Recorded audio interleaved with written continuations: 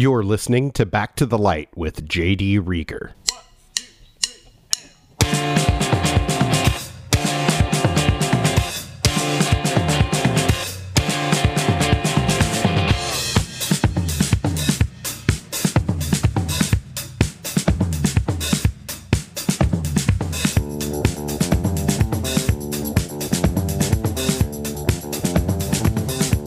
Hey everybody, and welcome to yet another episode of Back to the Light. I am J.D. Rieger. This week on the show, I get to know new friend Christopher Rubano from the band Trash Goblin on location at the second annual Memphis Listening Lab / WYXR Record Swap, which was at Crosstown Concourse. Before we do that, there are a few dates on the Back to the Light calendar I'd like to make you aware of. All of these shows are in Memphis. Wednesday, September 21st, 7 p.m. at the High Tone, it's the return of the You Look Like comedy show and podcast. Thursday, September 29th at 6 p.m. at the Memphis Listening Lab, it's a live taping of the Shangri-La Records podcast. And Friday, October 14th, both my new album, Where Wasn't I, and the new Subteens album I produced, Volume 4, Dashed Hopes and Good Intentions, will be out nationwide. To celebrate, we'll have two big shows in town, Friday night, October 14th at the High Tone, Saturday afternoon, October 15th at Wiseacre downtown. More details to be announced soon. Phew! Now let's head over to Crosstown Concourse. So, swearing okay? Oh, no? Say whatever you want. Okay, alright. Go for fucking broke. Awesome. Alright. I'm here with Christopher from Trash Goblin. Thanks for joining me on the podcast. Thank you for having me. This is kind of an interesting one for me because we just met like 5 minutes ago. So I apologies for, this is going to be kind of a getting to know you sort of thing. But previous to Trash Goblin, what have you been up to? Like what bands were you in? How'd you get into music? How did you get involved in this shit? All right, so this is going to be kind of weird for you. Okay, so now you awesome. know it's cool. Yeah, we broke the seal. All right, yeah, I was just a little bit nervous about that because, radio, like, you can't say fuck or anything. And that's, like, literally my favorite word. I'm going to preface this by saying I'm a loud-ass dago from Chicago, and I can't go more than, like, 10 seconds without swearing, so it causes me physical pain. Anyway, to answer your question directly, this is literally my first band. I'm 41 years old. We started during COVID, so this is technically year 2 or 3. I don't know. Time's a little iffy at this point. But my first actual, like, professional project, like, I'm classically trained, like, weirdo band kid, from high school, an art kid from high school and all that. But no, I have, like, a giant chunk of my life where I was a complete wastrel, like just completely fucked up on booze and whatever I can get my hands on, and like I wound up like not doing anything, and then like the last few years got my shit together and was like finally had the presence of mind and everything to get this project off the ground. So that was probably a bit deeper than you wanted to go in the intro question. I identify with quite a lot of that, different ways. I lost a huge chunk of time to being, drunk and effed up all the time. I also just moved back from Chicago. So lots of things hitting home here. What were you doing? Like, I mean, aside from, being drinking and stuff. Yeah. Like, what was your... what were you up to? Like, what was I doing with my life? Yeah, what were you doing with yourself otherwise at that time? Well, like every good elder millennial, I graduated college right after the dot-com boom and could not find, like, a career path to save my life. Like I mentioned, I was an art school kid, right? I got a degree in graphic design, like you were supposed to do. Did all of those life milestones, got out of college, and they're like, oh, you want a job? Go fuck yourself, kid. So, like, and, being in Chicago, it's like you've got... How long were you in Chicago? I mean, I lived there my entire life. And you moved to Memphis when? About 6 years ago. Okay. So my partner actually... That's like right when I moved to Chicago. Yeah, So that's why we didn't meet. Exactly. So, well, I mean, I had to move down here so that we had enough room so that you could move up there. I mean, that's how... It's the reverse blues exchange. That's... So you go up there, I come down here, so it all balances out. There's balance in the forest, all that good stuff. But fuck were you talking about? Oh yeah, so I graduated and then like just went and I worked in the food service industry. Like literally everyone in my age cohort, like you couldn't get a white collar job, save your ass, and then you just spent like all of your 20s like eating shit. And then I have an extensive collection of name tags and hairnets. Exactly, yeah. It's like, you know, I never met a counter I could not man. And I'm still doing it here. Yeah, there you go. Yeah, we're literally at a record booth. Shangri-La Records is a little cooler than some places, but right. Yeah. At least you can, you know, tell the Karens where to go. And then sorry to keep derailing you. No, you're fine. Hey, my brain is 3 squirrels in a trench coat, so it's all good. And then, yeah, like somewhere around like age 30, my ship came in, fell ass backwards into a white collar job, and then like turns out I'm really good at talking to people about computer shit. So now I have a job in the tech industry, and no background whatsoever in that. Talking about computers? I mean, that's, you know, like the super dumbed down version. I'm a technical account manager, which basically is like I help coordinate the technical aspects of marketing campaigns for like super high level corporations. Wow. Yeah. But you also punk rock on the side. And I also do very loud, very fast, very colorful music. So what made you decide to start a band after, you know, well, it's 39 years of not doing it? Had you been playing all that time?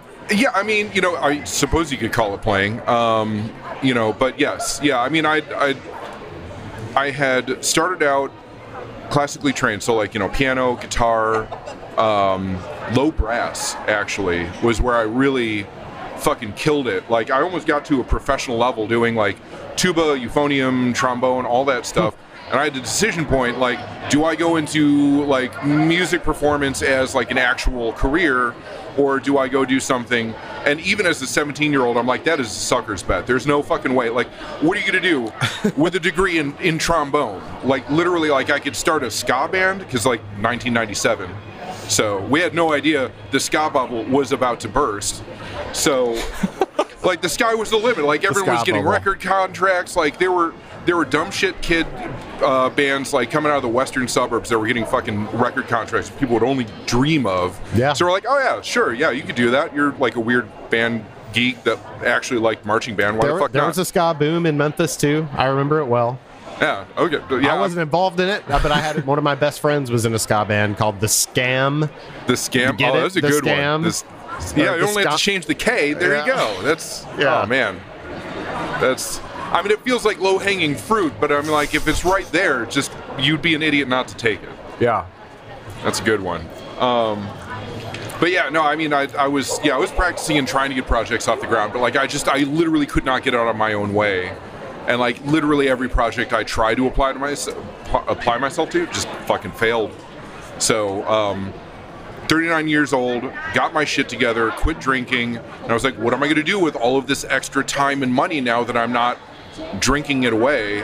And I was able to finally have the presence of mind, like the presence of mind, the time, and the like the place also is incredibly important. I'm bringing this back down to Memphis now. Talking about me, but we're talking about Memphis now. It's a lot easier to start a band in Memphis than it is in Chicago. I can tell you that as someone who tried to do it there. Like when I was there, Memphis is a great place to start a band. Yes, I've discovered that. If you can somehow find a band that Seth Moody has not already taken over and is playing all of the instruments in, you're going to have a great time. I love you, Seth. I'm poking fun. Like, he's an amazing musician, but like he does for sure. the most. Him and Graham, but they are in like, you know, 2/3 of the bands. Yeah. And I'm discovering that like as I go and like I hear about some random band, I'm like, wait, he's in that one too? Not Seth, but like some random, like one of my friends or somebody. Memphis is notoriously, has been for a long time, very incestuous. Everybody plays in everybody else. It's like, you know, the same 10 guys at every show. Yeah. But I think it's interesting because like you get more of an idea of the person like holistically, because like when you have a project, like you get, I don't want to say pigeonholed, but like you're like you have a general idea of what the band is and like the sound that you're going to go for, and like it is a package. Like you are making a presentation of this thing, and you can't go too far afield unless that's part of your whole steez. And like you don't get to, like, if you're really into punk and you're also into like folk, you might not be able to bridge the two. Some people do, some people don't. I'm just picking random adjectives, you know, but like, and then like maybe you get like weirdo like Hungarian death metal polka and it fucking works, and then you get like, I don't know, Gogol Bordello, and then like they get like world famous. Yeah, you know? They're huge. Right. All right, so let's bring it back to Trash Goblin specifically. Okay. It's been a band for 2 years. Yes. Is this the first recording that's coming out this weekend as we're speaking? Yes. So this is the first like big boy pants recording that we did. We had released a few self-produced. I mean, we're calling them demos, but like, I mean, we're pretty gifted amateurs when it comes to the studio. Did you record yourself? Or? Yeah, we recorded completely ourselves. The demos we did ourselves, and then based off of that, we're like, man, we really need to get like into the studio and do the whole thing, like soup to nuts. And then Bad Vibes, the name of our debut album, which is coming out, or has come out as of right now, was produced and recorded here in Memphis with Toby Vest and Pete Matthews. At High Low Recording over on Lamar. Absolutely amazing studio, absolutely amazing dudes. And I'd love to talk about like the process of like how we came together and put a pin in that. Yeah, no, I mean the entire process is great, and it sounds so good. Like we used the shit out of that studio. Oh, that's cool. Yeah. Well, yeah. Well, I mean, we don't have to put a pin in it. What was it like working with Toby? I mean, it was so incredibly like, I want to use the word nurturing, like in a way, because it's like, you know, for somebody like me where, you know, I had been tangential to the recording process. I actually worked for, okay, it's gonna make me sound douchey, but I'm just gonna put it out there. I actually worked for the Smashing Pumpkins for a little bit. But like just in the, like they had a studio they were building, so I helped build it. That's cool.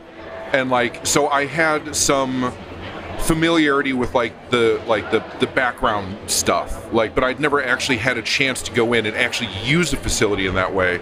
And like I'd seen other people do it, but now it's my time to shine, right?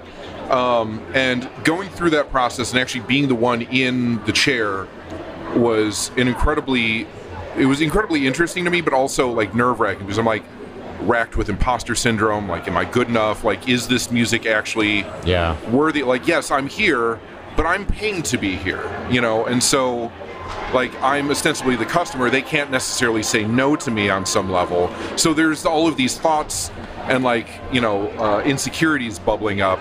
But, like, as we started to go through, like, they were, like, both Toby and Pete were incredibly welcoming and reassuring in that way, and helped remove a lot of that, like, the negative thought processes that, you know, hold one back as an artist.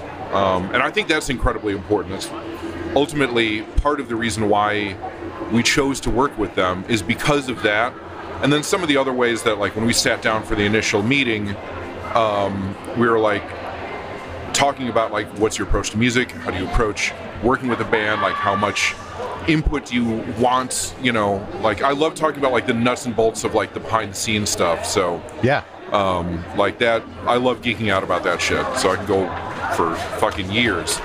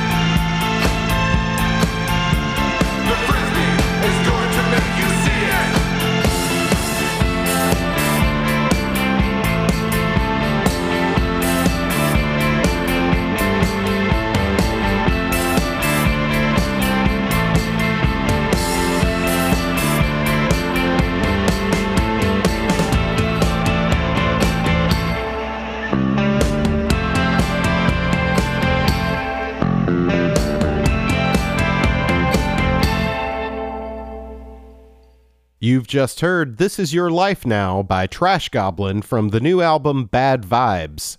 Now let's get back to the record swap. How experimental did you get in the studio? Because I haven't heard the recording yet, so I'm flying a little bit blind. It was interesting. We definitely got a bit more experimental than I think we were really anticipating, because we were given a lot more canvas than they have a lot of toys in that studio. Yeah. Oh Lord, yeah.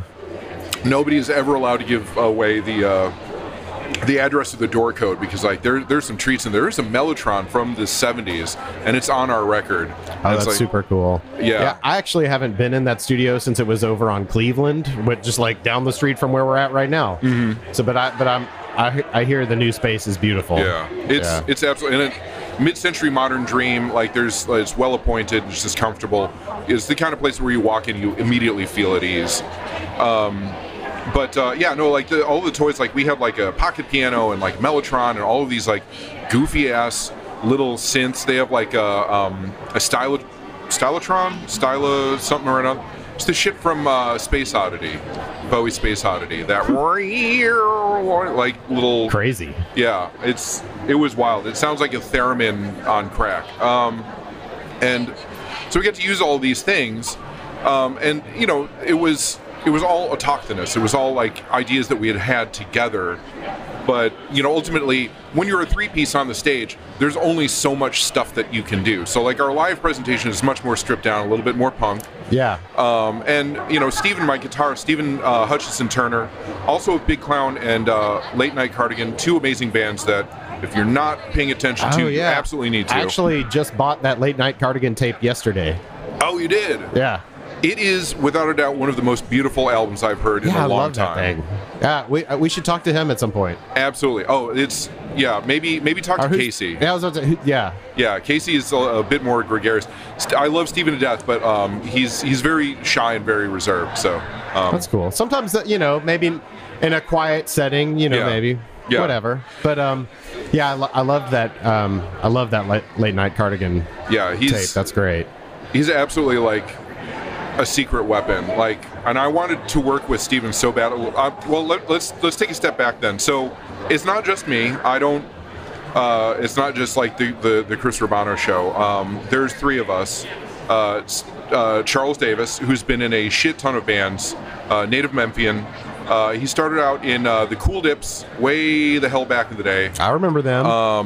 And a few others, I think, around that time frame, but he moved away, interestingly enough, to Chicago, started the Detachment Kit, and that was like part of that sort of like emo, early indie scene. So he did that. They moved to Chicago, and then they moved to Brooklyn to like really make a decent go of it. And I think it put out a few albums,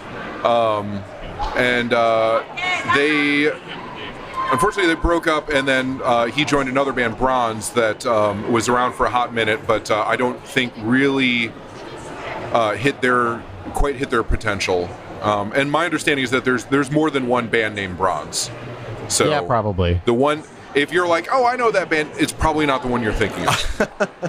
Because there's a recent one that came up, like I was fucking around on Spotify, and one came up, I think they're out of California or something like that. It's not that one. Okay. Anyway, yeah, fantastic multi-instrumentalist. He primarily plays drums and percussion, incorporated a little bit of world percussion in, but not in like a lame sort of like, we're going to go like to Borders and drink cappuccinos because it's 1999 way kind of way. Not in a smooth world music sort of way. Yeah. Nobody's wearing puka shells here at all. But yeah, he's been fantastic, and because he's been through the ringer multiple times, he's been sort of like the Ben Kenobi through this whole thing, like a very, very very happy, very up kind of Ben Kenobi. So he's a very like intense kind of guy, and so like when we like ping pong ideas off of each other, it's just like holy shit, like these guys, I don't know, need a nap or something. And then, Steven Hutchison Turner is a guitarist. We also mentioned the two bands he's in. Absolutely fantastic. Like, one of the most, like, weird experimental guitarists, like, he kind of reminds me of like if y'all have heard anything that Zach Course has been doing with like Non-Kana. Sure. Reminds me a lot of that, or like sort of. Zach's been on the podcast. Yeah, super cool dude. Like he like blows our minds on a constant basis. So like he's incorporating that sort of like that slint, like a lot of like explosions in the sky, that sort of like really expansive, verbed all the way out kind of feel. And then Charlie and I have like a very gritty, very locked in approach, because like Charlie's got this sort of like electro clash kind of feel to his drumming, and I'm coming from like more of like a Wax Trax Chicago industrial kind of feel. And like when you put all those together, like it makes no sense, but like when you hear it stacked up on top of each other, it's like, holy shit, I'm gonna die tonight. It's kind of a weird question maybe, but is it what you thought it would be, like playing in a band?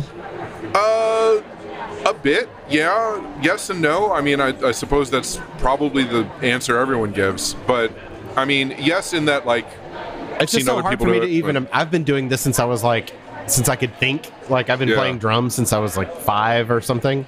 My dad was a musician, so I grew up around it. And my first gig I played when I was like 12 or 13 in my dad's band. It seems like it would be really refreshing, like kind of in a way to approach it. I mean, kind of the way I've approached podcasting later in life. It's like, because I'm kind of like, there are times when I'm sick of music, honestly. Yeah, yeah. I wish I was excited about it. I mean, so, all right. There's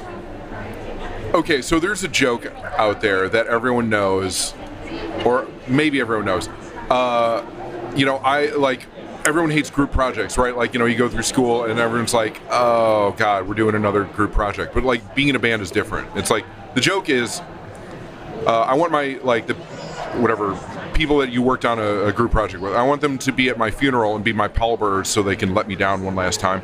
That's not quite what being in a band is like, because, like, I mean, yes, there are absolutely bands like that. I've had some times like that. Okay, to be real, I have too, but not with this band. Like I've seen the writing on the wall and been like, hey, you know what? It's been real, but no. But no, with this band, like it's an incredible partnership, and I'm not trying to do that Hollywood thing where like we all talk each other up and fluff each other. Like I absolutely would not have wanted to do this with any other group of people. And I want to pause here, and also, there was one person I forgot to mention. Danny Wordensby was actually one of the original members of Trash Goblin. He's a fantastic dude. He moved to Minneapolis about this time last year. He was our original guitarist, and he was sort of foundational in getting this off the ground before we recruited Steven. Important to recognize. Yeah, very important. He's an absolutely dear friend. And if ever there was a person who would achieve like bodhisattva status in this life, it's Danny fucking Hornsby. Like, that man is absolutely the most beautiful soul I've ever met in my life. Anyway, sounds like Memphis's loss. Yeah, he's the coolest dude I've ever met. But to answer your question, to go back to what you were saying before, Squirrel Brain. Yeah, there's absolutely challenges and stresses, and I'm sure that if you asked Charlie and Steve, they'd be like, Chris can absolutely be a huge fucking bitch. And, you know, it's like, there are times when, like, everyone probably annoys everyone else, but it's how you resolve the conflict, how you come together, and ultimately, like, approaching things with a level of respect, and understanding that, like, everyone's human, everyone makes mistakes, and at the end of the day, you have a responsibility to the project, and also, you know, recognizing like your fellow travelers, like, in this project, and, you know, however, like, whatever bullshit comes up, or whatever stresses you encounter, or personal differences, like, understanding how to work through those, and that interpersonal skill set is incredibly important. And thankfully, because we've approached this, all three of us are older than your typical band members. We're not 20 or 25. We've developed this emotional intelligence elsewhere in our lives, and we're able to bring that so that like when we are like being, maybe a little bit stressed out, we can take a step back and be like, hey, sorry, I'm being a dick, and then we can proceed. And then on the flip side of that, the collaboration that we do together is mind-blowing. Like, we will walk into a jam and like instantly be like, there was one jam we came out of a recording session. We had like 3 song nuggets. We're halfway through like writing the sketch for our second album, for fuck's sake, Yeah, days like that are awesome. Yeah. Going back to, navigating, the interpersonal issues of being in a band, I couldn't help thinking that also that, being more clear-headed has got to help with that. Yes. Yeah. Absolutely. I mean, the work. Could you imagine doing this, in the previous version of yourself? Oh, no. Really not. I mean, it's twofold. Like, first of all, like, when you are deep into the rut of substance abuse, like, you are not going to be able to get out of, like, that miasma that just permeates your life. And it really does poison just about everything you touch. But beyond that, like, and you have these, like, enormous blinkers on, or blinders, I'm sorry. But beyond that, like, the process of overcoming that requires so much introspection and, and it almost, it sounds ironic to say humility, but it requires you to take a step back, remove your ego from a situation, and that process of making amends to the people that you've hurt requires you to say, like, I have been an asshole to you, and I am sincerely sorry. And the only way that you can actually show somebody that you are, truly regretful of your actions is to not fucking do it again. Yeah. Like, it's one thing to say, like, I'm sorry that I, like, came home drunk and yelled at you. And then, like, it doesn't mean anything if you do that next week. Like, you have to not do that. And so that process of learning about yourself and going through all of that is enormously helpful in every possible aspect of your life. It's not easy to work your way through there, necessarily. Oh, hell no. No. But ultimately rewarding. Yes. Yeah.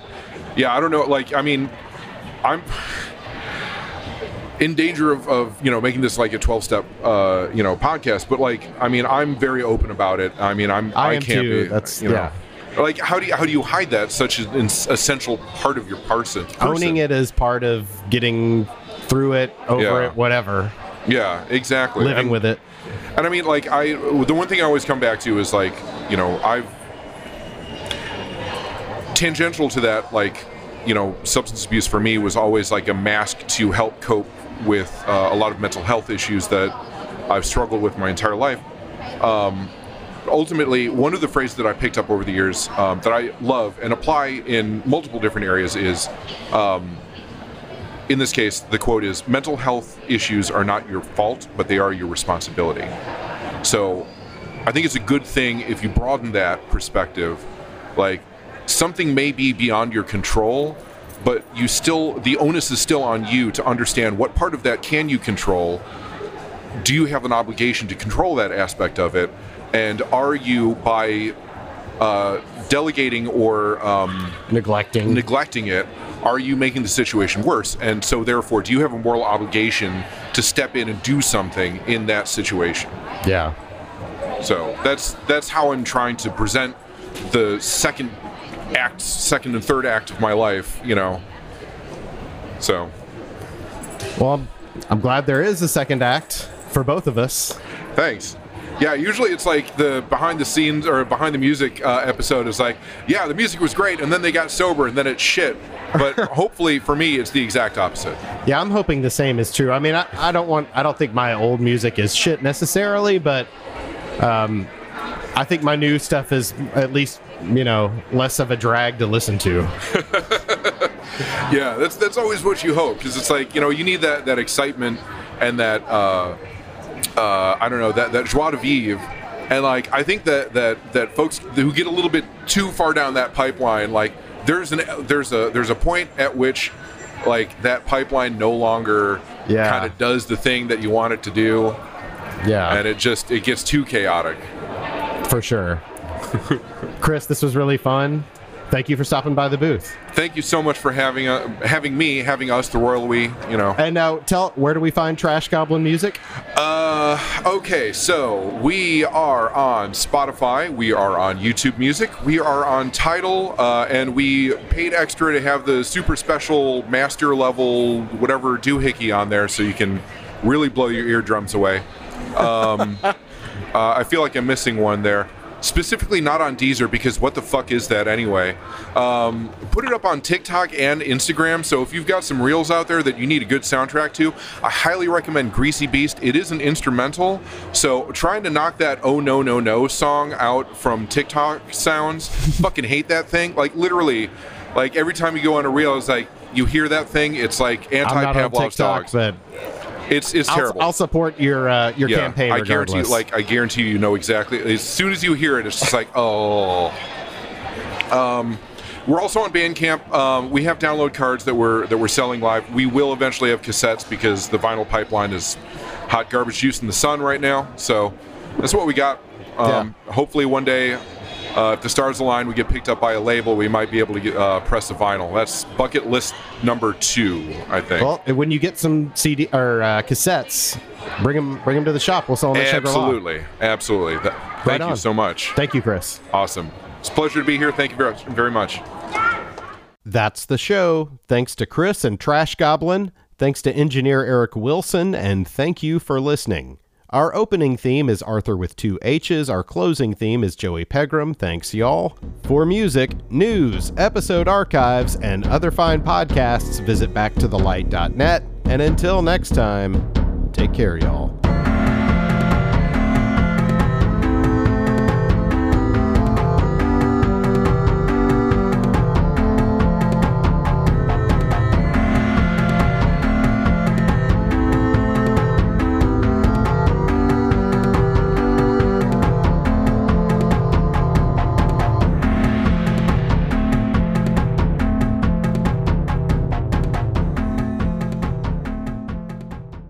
Part of the Back to the Light podcast network at backtothelight.net.